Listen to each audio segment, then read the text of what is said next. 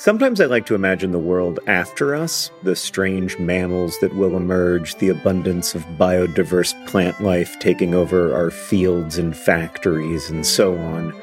I don't think this world will be better. I maintain that we are the most interesting thing to happen on Earth, and there is real beauty and meaning in our curiosity and compassion, even as we also cause and witness so much suffering.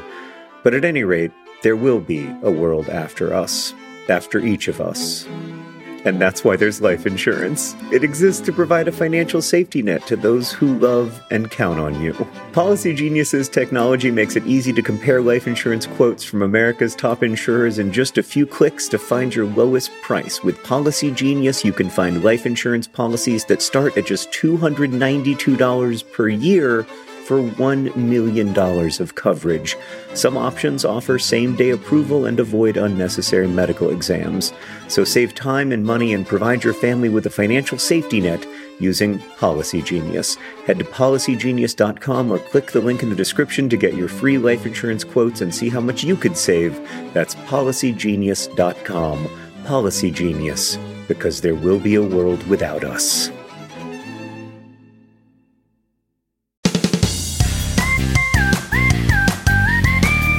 Welcome to Dear Hank and John. Or as I prefer to think of it, Dear John and Hank. It's a podcast where two brothers answer your questions, give you dubious advice, and bring you all the week's news from both Mars and AFC Wimbledon.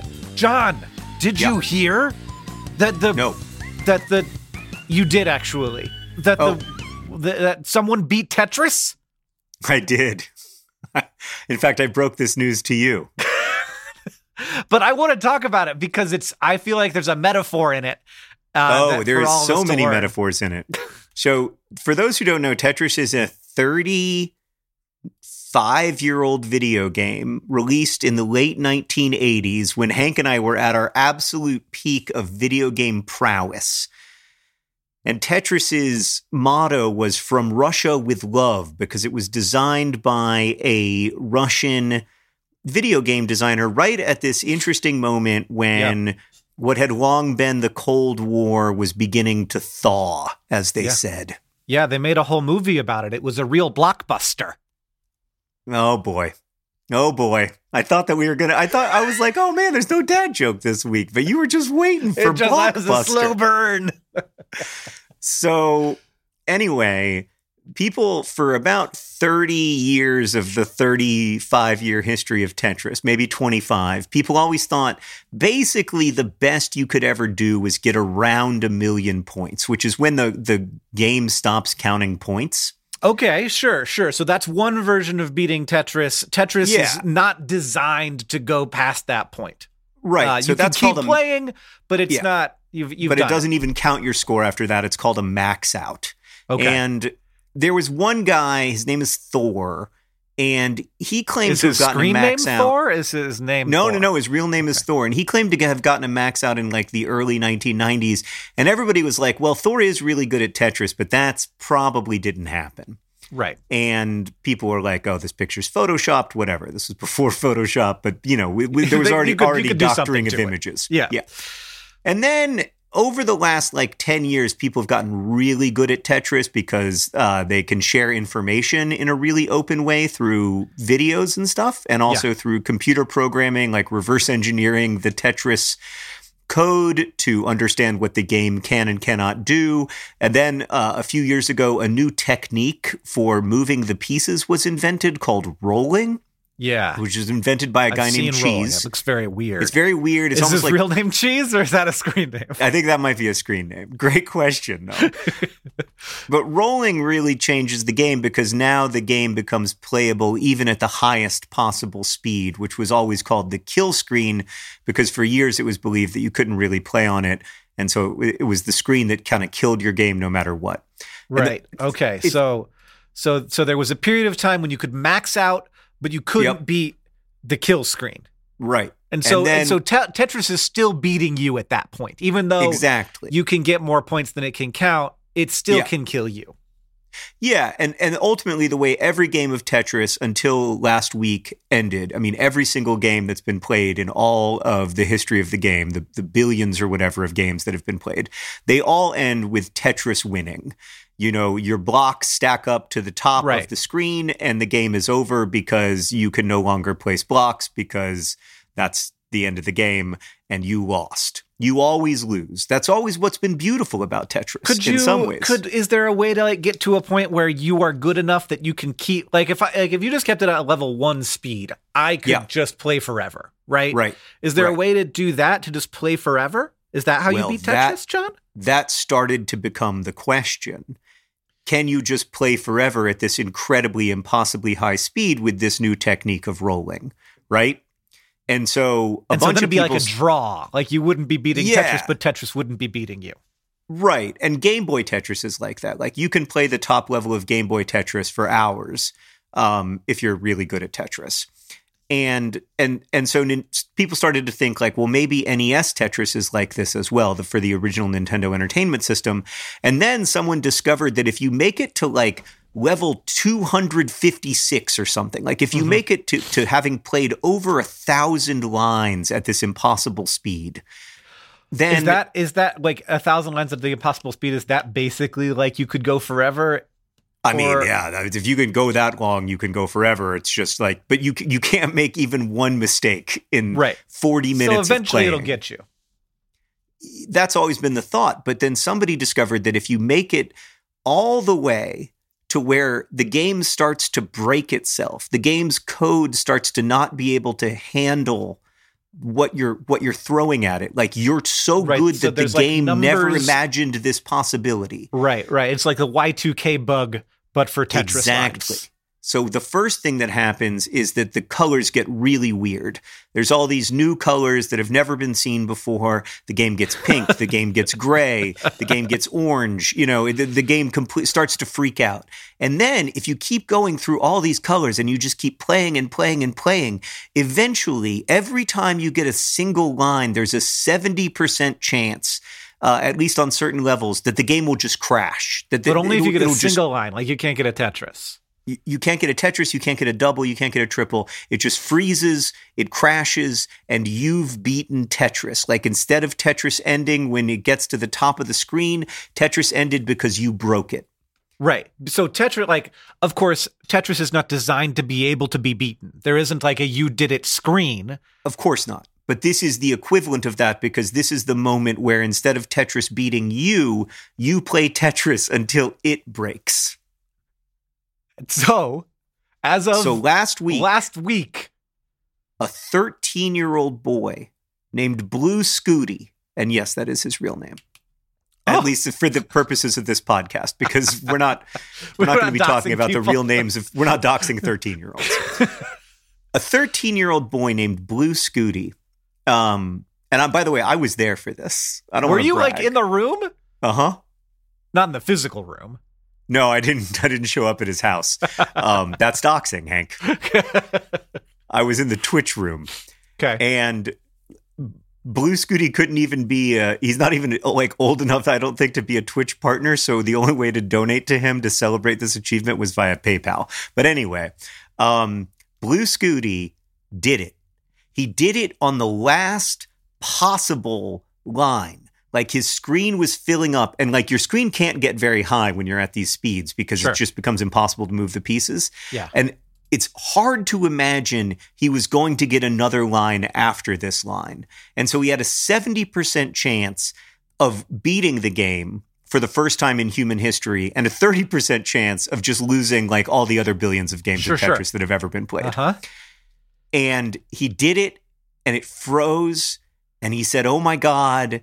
And suddenly, across the world of Tetris enthusiasts, which is a surprisingly large world, everything went quiet as we realized that the impossible dream had come true.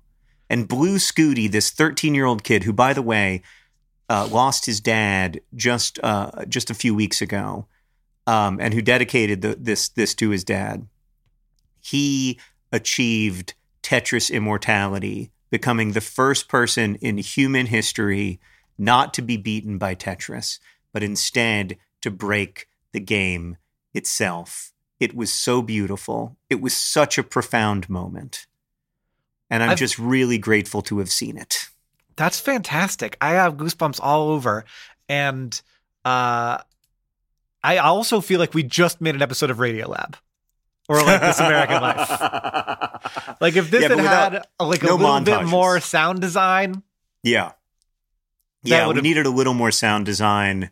We needed it to last 40 minutes. There's a lot of history I didn't get into, that I would have gotten into if it was an episode of Radiolab.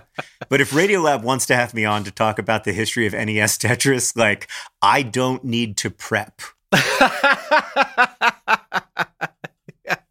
Yeah, it's like when they had me on to talk about geoenginering. I was like, right, I could yeah, exactly. You're just like, call anytime. I am prepared. Yeah, I actually did prep for that. But I bet I could email Lulu and I could make that happen, John. That sounds like a fantastic story. I will tell it anytime. That's very, very cool. And also I feel like is a real good structure for a story. That's the kind of story that if we were to remake the Nerdfighteria newsletter into an actual newsletter would be a great story for the newsletter.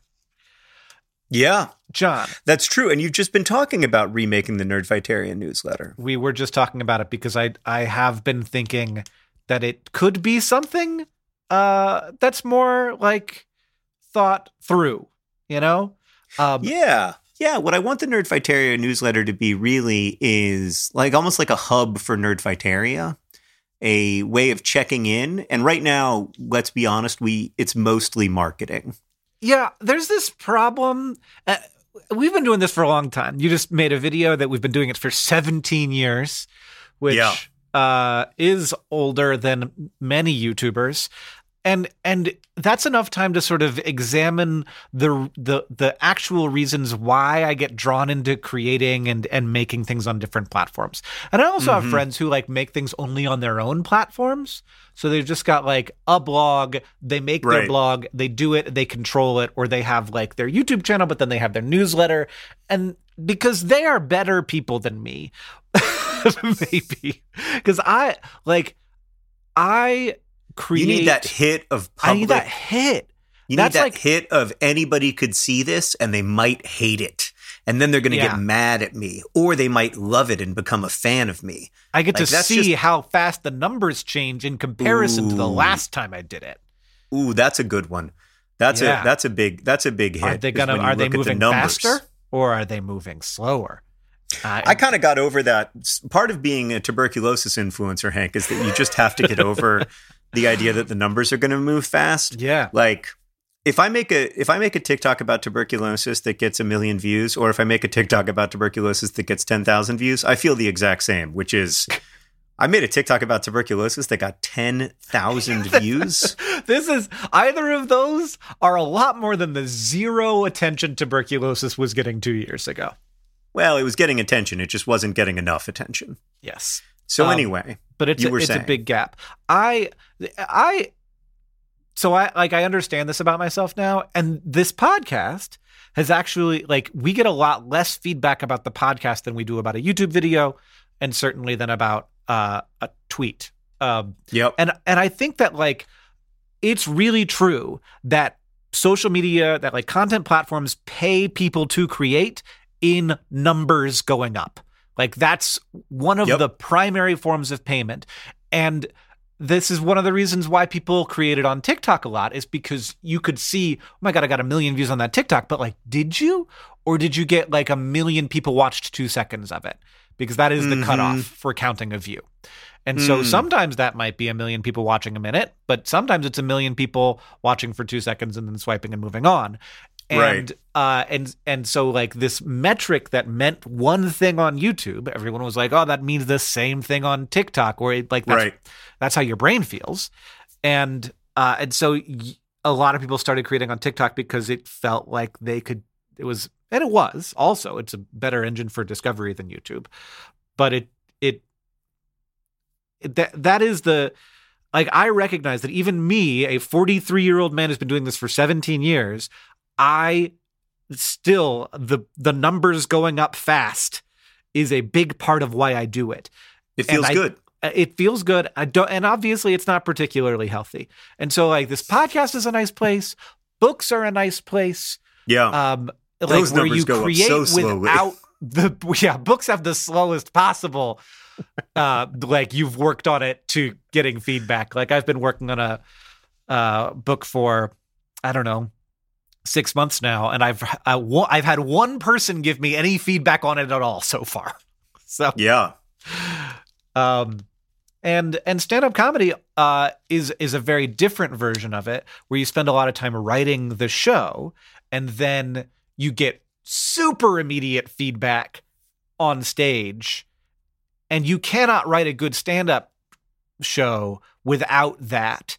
And so you take that feedback back, and then you change and you edit based on the immediate, like really immediate. There's like everybody gets the joke at the exact same time, and everybody gives you their feedback about the joke at the exact same time, which is it's so interesting to have created in so many different ways. But like, I think that for my health, it is probably good that the sort of short form text platforms are kind of imploding. At the same time, I also get a lot of good stuff from them. There's a lot of good community there. There's a lot of good connection. There's a lot of good data. And I am a little bit loath to lose them. So I've been thinking about other ways that we might stay in touch if it looks like that's just not a healthy enough place for me. Personally, I like different people are different, of course, but like, I just, I think there's not so much a problem with, of course, there's different platforms do different things and that matters. But there is just also something that's a little bit wrong with the idea of short form text. So it seems like you're actually identifying two different problems. One is that your relationship with these platforms may not be so healthy, but you also recognize that we get a lot out of them, which is how I feel too, right? Like, frankly, I think it's unlikely that Danaher would have lowered their price of their tuberculosis test, resulting in 5 million more people every year getting access to tests, if it hadn't been for Twitter.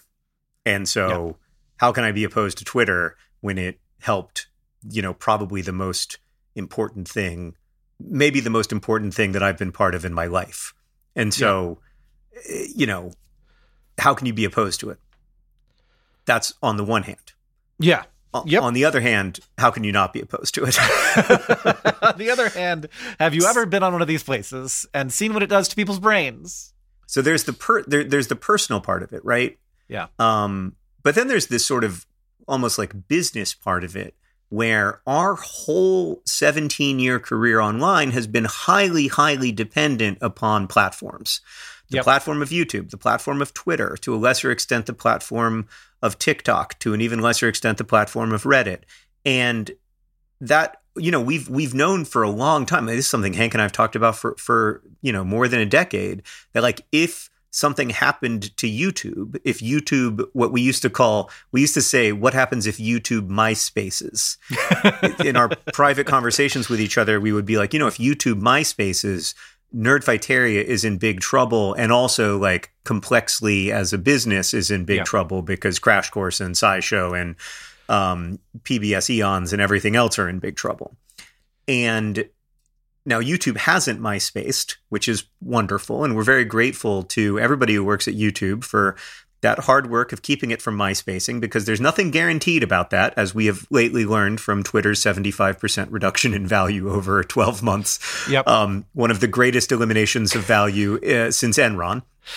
But Hank and I are both concerned about that, and it would be great to have a way. It would be great to have a hub for the community that wasn't contingent upon a platform owned by a large media company. Now, of course, Gmail is still owned by Google, but email is less likely to go anywhere than anything else. On the other hand, I don't want to clog up people's inboxes unless I'm really adding value. And so this has kind of been the conversation that we've been having in the background.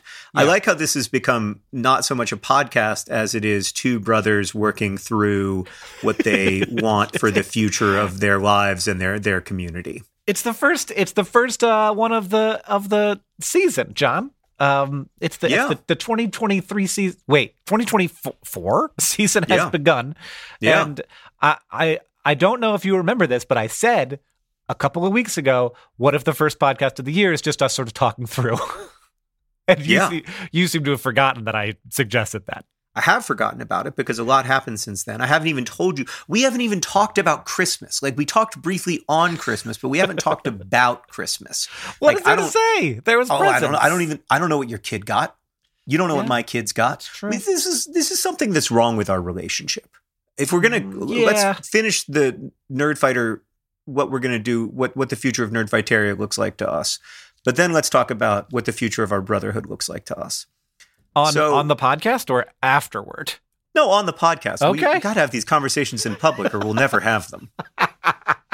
Because there's something wrong with us, as you've just identified.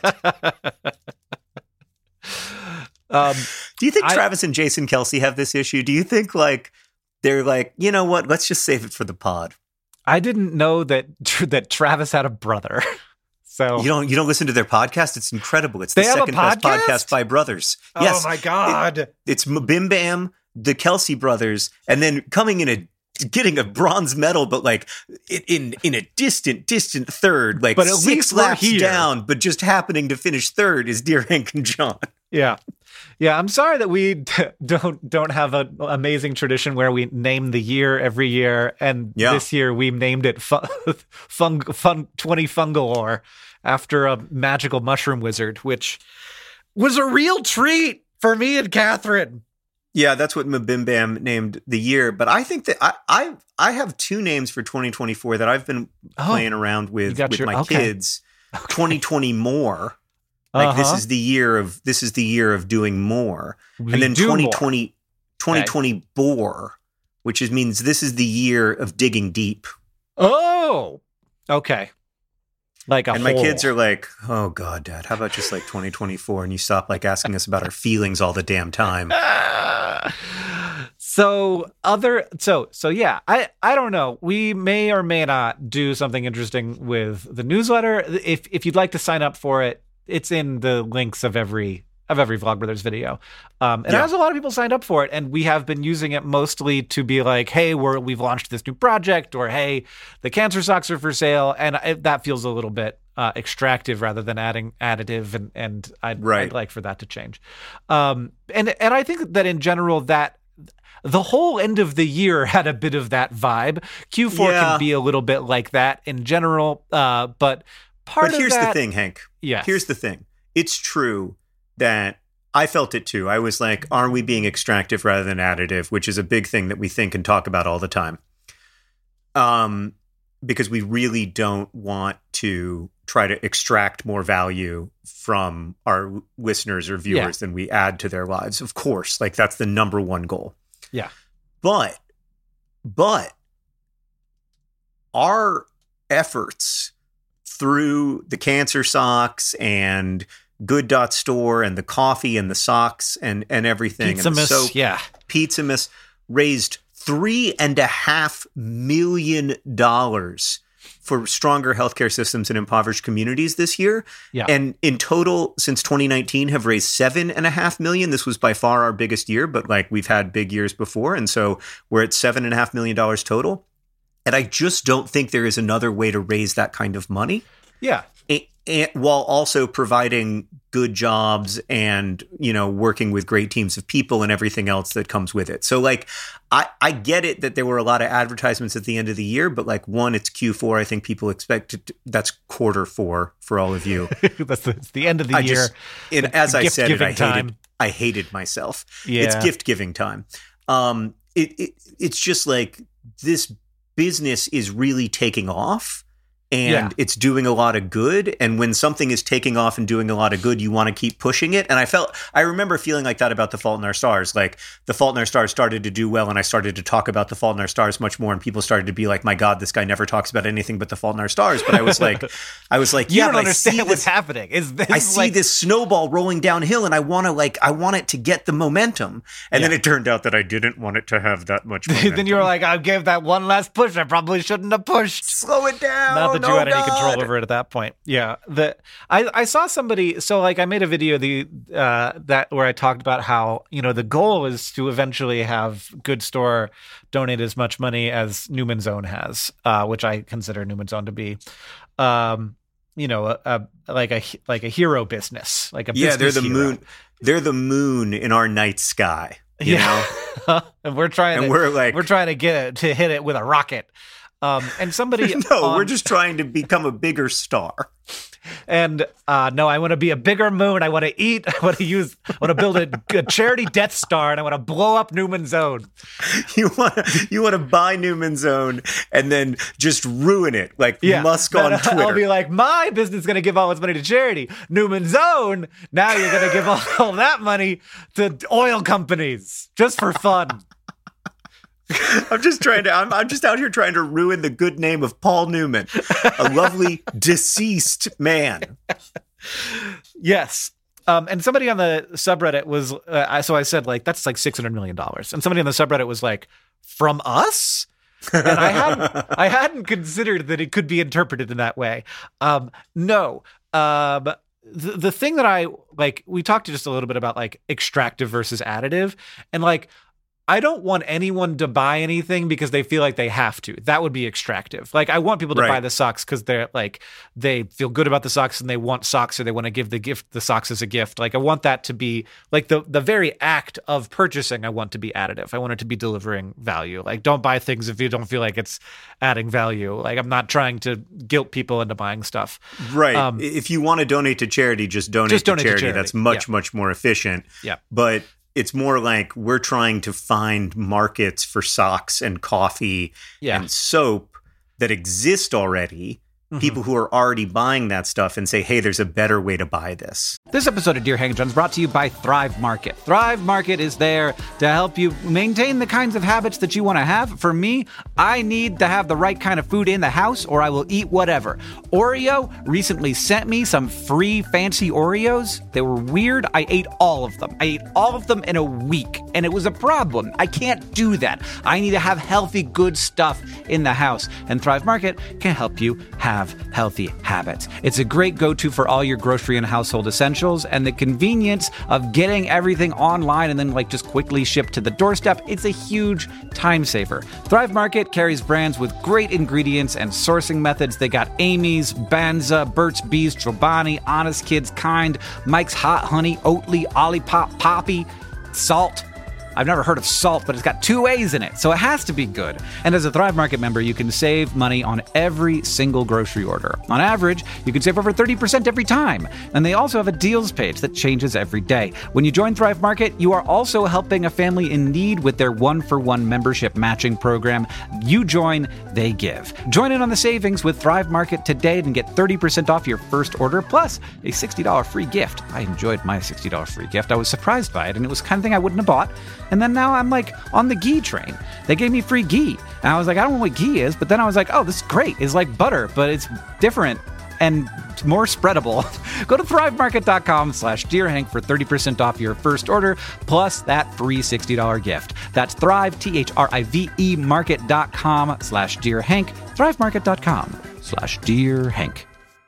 This episode of Dear Hank and John is brought to you by ZocDoc. Look, there are, I think it's fair to say, some imperfections in the American healthcare system, but there are ways that it actually has recently gotten easier. I don't compromise on a lot of things, but I do not love feeling like I can't find the right doctor for me. And I've gotten very lucky that I have found some good doctors for me. When it comes to your health, there shouldn't be compromise. Don't go back to that one doctor who uses your appointment to catch up on the latest headlines / their family group chat / their crossword puzzles just because they're available right now or they happen to take your insurance. Instead, you don't have to keep going back to a doctor who you don't like. You can check out ZocDoc, a place where you can find and book doctors who make you feel comfortable, who listen to you, who prioritize your health. And you can search by location, availability, and insurance type. So literally no compromises. Because with ZocDoc, you've got more options than you think.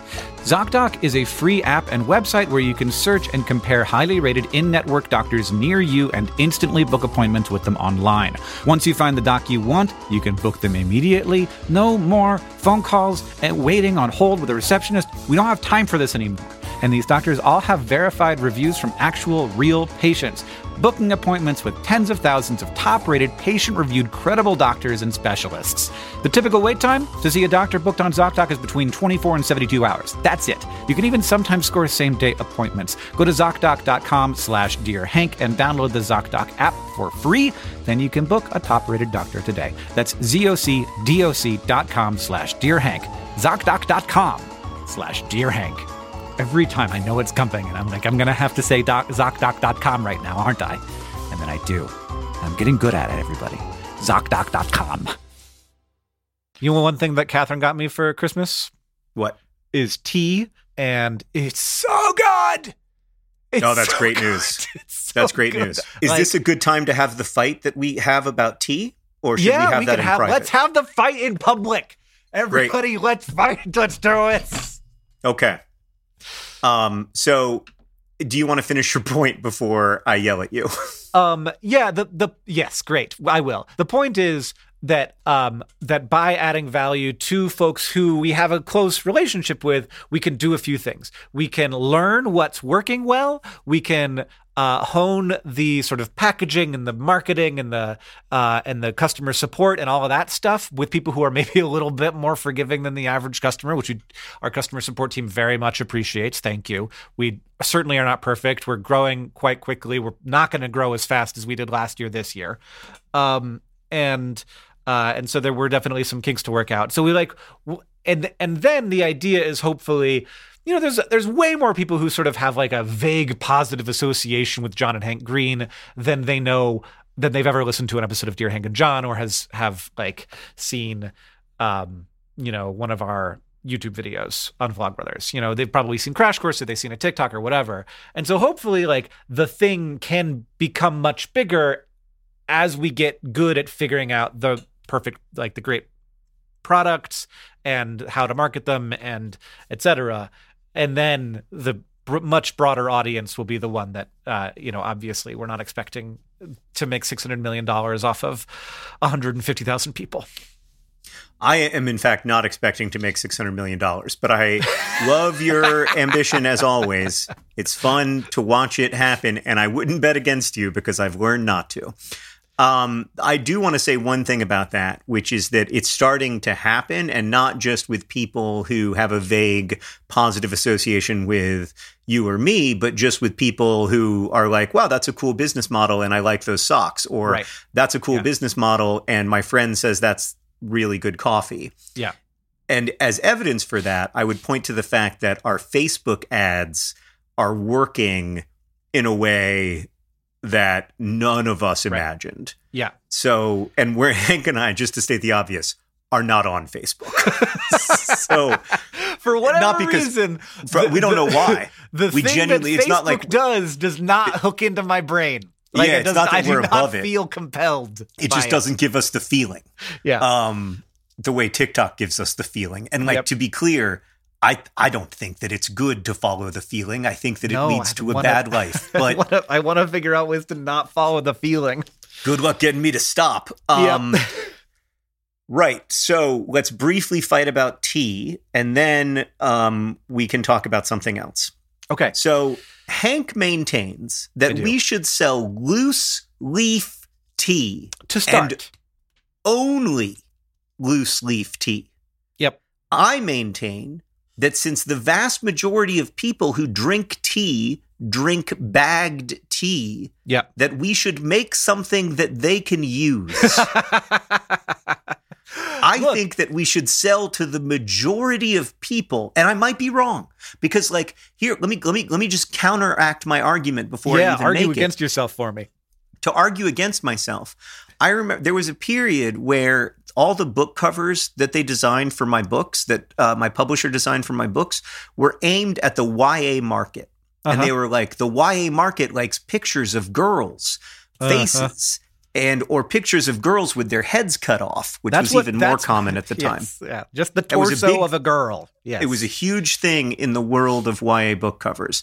And so they made me some of those covers, and they didn't do as well as the covers that were more sort of figurative or more text-based. And the reason for that is that, like, what the YA market wanted was not what like my readers wanted, and that appealing to like the people who were going to be my core readership actually led to more overall sales because word of mouth was better than just trying to like appeal to the broadest possible readership. So that counteracts my argument, but I still maintain that since most people drink their tea in a bag, and there's nothing wrong with that. It's not like it's like evil or anything, unless I'm missing something. No. Then like, why don't we just make bagged tea? Yeah, I mean, so there are a couple of things that are a little harder with bagged tea. There's obviously another step. You have to get the tea into the bag, so that adds some cost. So we charge a little more. You have to be at a different scale to start bagging tea. You don't have to, but like it helps to be at a different scale. Okay. So like because of that added cost, there's like equipment that is required, and to invest in the equipment, you have to have you have to be selling a certain amount of tea. I think, and I can't explain to you why, but when I make tea with loose leaf tea, I feel like I am engaging in a higher quality experience than when I make tea with a tea bag. And I don't like, this doesn't make any sense. I recognize that it doesn't make any sense, but it's like the ritual of it. And it's like the seeing of the leaves, and that I get to choose how much tea goes in. So you can't like put in half a bag of tea. And so like, if I want it to be a little bit stronger, I can do 2.5 teaspoons or I do 1.5 teaspoons instead of 1. Or if I want it, sometimes I want to make it a little Is that where they weaker. got the phrase teaspoon from? That's how much tea goes in tea, is 1 teaspoon. What? That's right. Next, you'll tell me that 12 ounces of Diet Dr. Pepper doesn't weigh 12 ounces. They did it on the subreddit. It weighed like 12.9. I thought it weighed like 12.09. But anyway. Maybe. I don't know. It was more. It didn't weigh 12 ounces. So anyway, I'm going to argue against myself again because that's my specialty. When we made coffee, I think like 70% of the coffee market is ground coffee. And so when we first made coffee, we made 70% ground coffee, 30% whole bean. And that's what was for sale. You know, we had like 300 bags of whole bean and 700 bags of ground. And about 80% of people bought whole bean coffee, because it turns out the people who are, are really conscious of the supply chain and care about the farmers who are involved and the agricultural practices involved in all, and care about, every part of care about the flavor business more too. Like whole bean coffee is definitely better than ground coffee, not to be a snob, but it's fresher, whatever, it's better. And it turned out that like the people who really cared about that stuff were the people who were most likely to be our customers. Because if you don't care about that stuff, then you're probably, more likely to buy something at the grocery store, which is fine. Yeah. I'm not here to tell you not to buy grocery store coffee. Hell yeah. But if you can afford awesome coffee, I'll just tell you flat out, straight up, 100%, it's better. Can you taste the difference? Yes. Like if you do a blind taste test, can you taste the difference? Absolutely, you can taste the difference. It makes a huge difference. But whatever, drink your coffee how you want to drink it. Good.store. For sure. That's where you get this stuff. Now I'm in my marketing mind. So like maybe you're right that like it's true that most people drink bagged tea, but like people who drink loose leaf tea are more likely to want to be customers of this tea company. Yeah, I don't know. I just I think that there's an experience to making it the way that I make it. And right, I think there's a risk in thinking that everyone's like you. Sure. Yeah, for sure.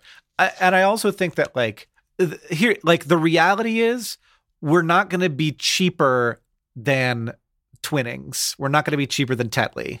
And right. And so you have there's a different experience. So you're selling a better product, and to have the better product look different and act different in a specific way kind of expresses the fact that it's a better product.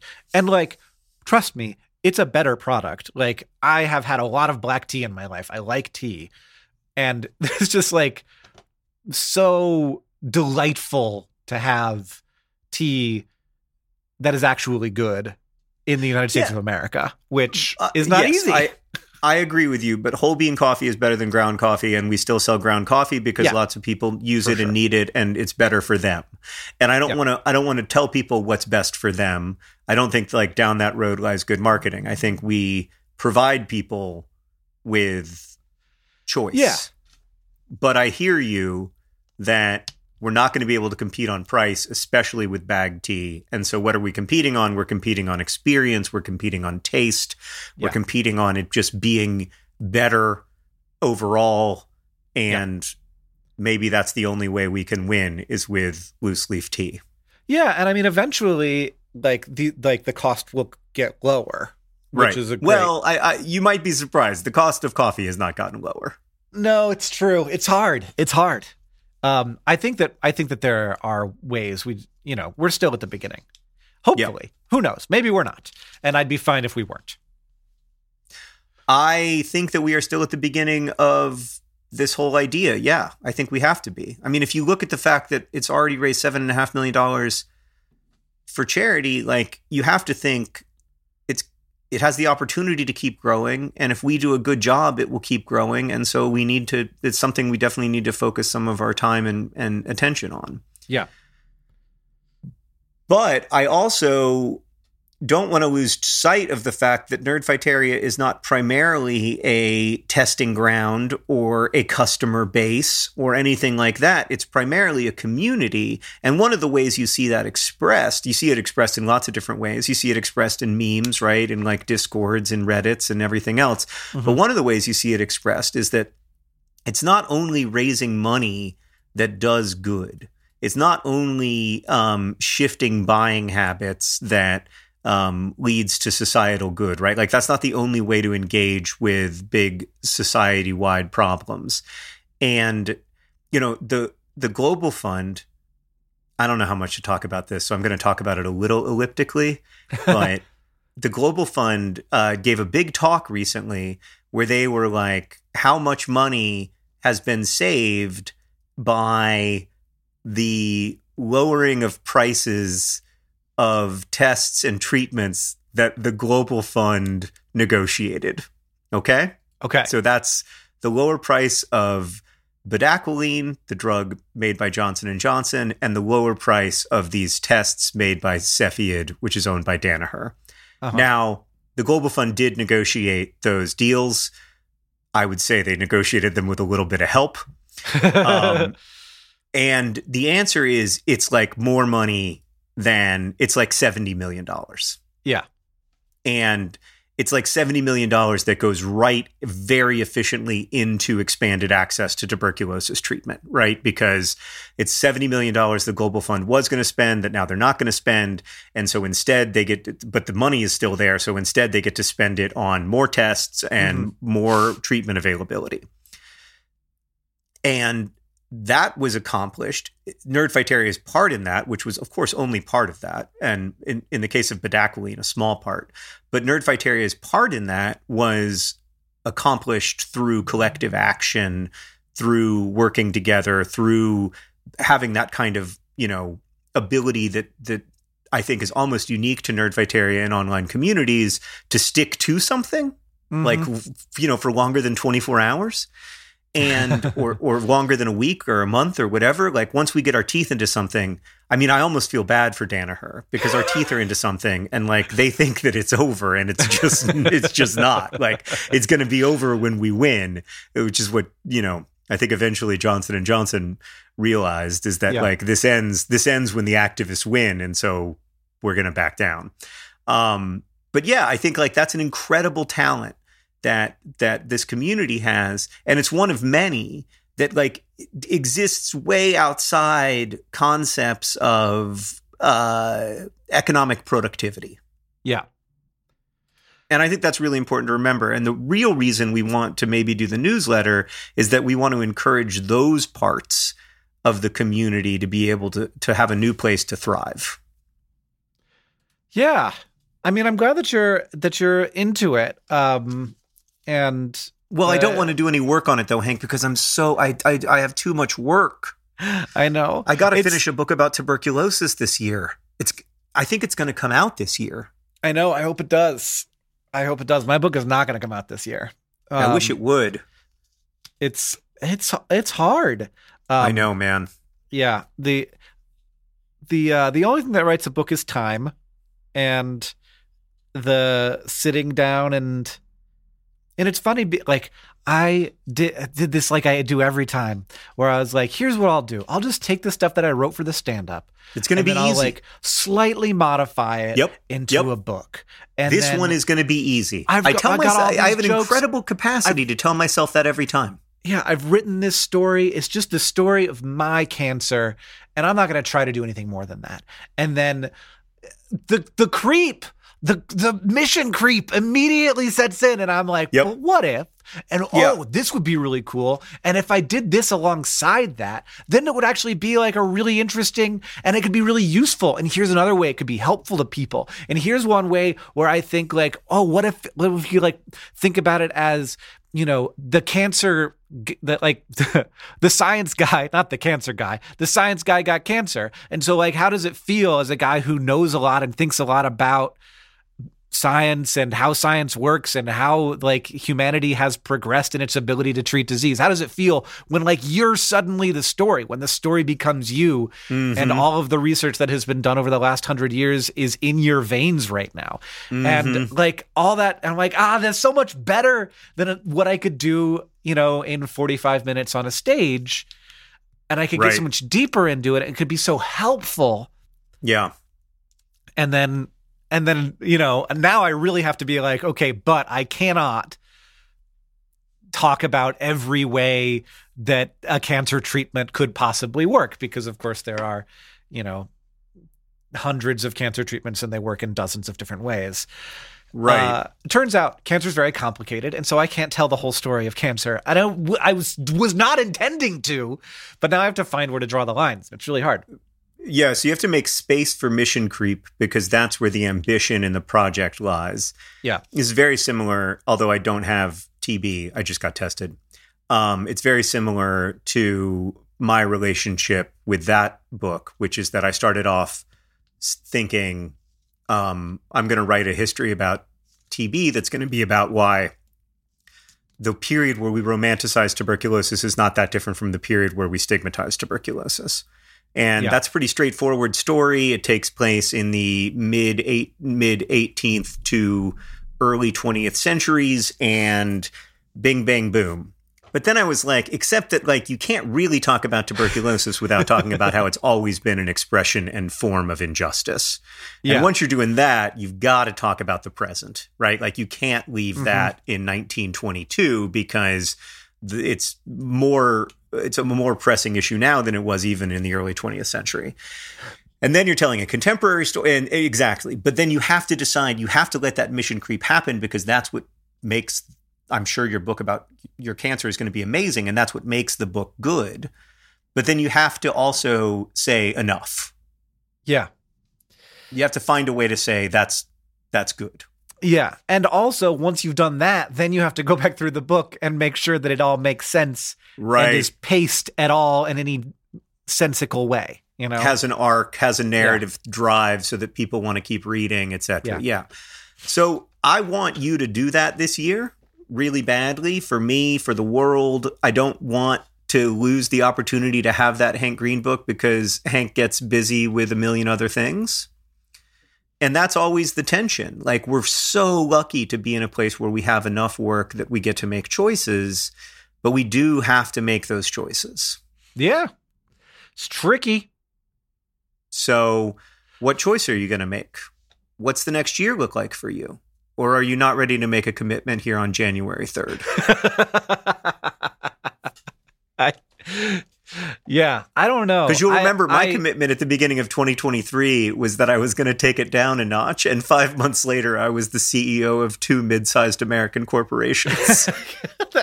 I don't know if I've mentioned this on the podcast before, but I was reading through all of the survey responses from last year. And before I had gotten cancer, there were so many people saying, I'm worried about Hank's health. Yeah. I think I did say that last time. Well, what I will say is I've already looked at the calendar, and it's remarkably full. I am, for example, going to Southern California to do 5-ish nights of stand-up, followed by the one that will get recorded to be released. As yet, I cannot talk about how it will get released. Well, could you tell me? I can tell you, yeah. What? How? Okay, well, we're going to cut. Tuna, don't put this in. All right. What do you think about that, John? I think that's so cool. I already have a subscription, so I don't even need to sign up for anything. Can I say that? I don't know if you can, but we'll leave it in anyway. I'm subscribed to frickin' everything. I even have a Paramount Plus membership. I'll say it's not Netflix. No, it's not Netflix. Don't think that I've got some that happening. I don't. But I didn't know how it worked, so I said to the guy who does, I was like, "How does it work?" And he was like, "That's not gonna happen for you, my man." Maybe in 30 years. Yeah. It's like when I asked Mark Watson if he thought I could ever be on Taskmaster, and he said, well, you could start out with a small set at Edinburgh Fringe and work your way up from there. And I was like, thank you so much for putting me in my place. I really appreciate that. I really needed that. Thank you. I think you'd be great on Taskmaster, for the record. You know, who else thinks he'd be great on Taskmaster is me. Hank Green. God, to have Hank Green's confidence to wake up every day and be like, you know what this world needs? My stand-up special and my book. Anyway, if you're in the Southern California area, I'm going to be everywhere from like Oxnard down to San Diego. If the tickets are not on sale yet for all of those shows, they are for some of them. And you can find that in the links of my most recent Vlogbrothers video. Wow. This podcast that was going to be all about how we need to focus on being additive instead of being extractive has suddenly become a little extractive. Well, the 2 shows that I'm doing that are getting filmed are free. So there's that at least. Okay. All right. We have to go, I belatedly realize. So I'm going to give you the news from AFC Wimbledon real quick. I hope you enjoyed this podcast where Hank and I just talked like we regularly talk to each other. Next week, we'll be back with dubious advice and more question answering. But the news from AFC Wimbledon is mixed. We lost to Sutton United, our South London rivals, which was unfortunate because they're at the bottom of the table. But then we absolutely flummoxed, I believe, Colchester 5-3. We scored some phenomenal goals, including one by Ali Al-Hamidi. And I know what you're wondering. It's January. Is Ali Al-Hamidi going to leave AFC Wimbledon? We don't know yet. The word on the street is maybe, but it's not yet certain. So we cling to hope like a buoy in the open ocean. Yeah, let's do that, because several of those other goals certainly had him involved in them. Oh yeah, he is overwhelmingly our best player right now. Hey, what's the news from Mars? It's looking like it might be more volcanically active than we once thought. Oh, so Mars does not have tectonic plates, which is why the volcanoes are so big, because they just keep happening in the same spot over and over again. It's sometimes thought to be, because there's no plates, it's sometimes we think of it as being geologically inactive, but as we learn more about Mars quakes, that does not seem to be the case. Last year, scientists were studying the Elysium Planitia region, and that showed that hotter magma under that area could have driven seismic and volcanic activity. To further study that, the University of Arizona's Lunar and Planetary Laboratory has been looking at images and data from the Mars Reconnaissance Orbiter to reconstruct what the area below the surface, like 500-ish feet below the surface, might have looked like in the past, finding evidence of more than 40 volcanic events.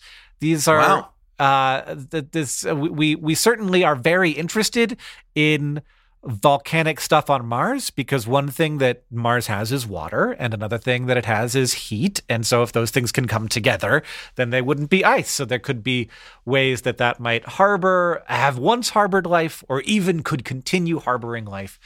So that's very exciting, because it certainly appears that in the distant past, Mars didn't just have oceans. It also would have had hydrothermal vents, which are the kinds of places where life maybe can get started.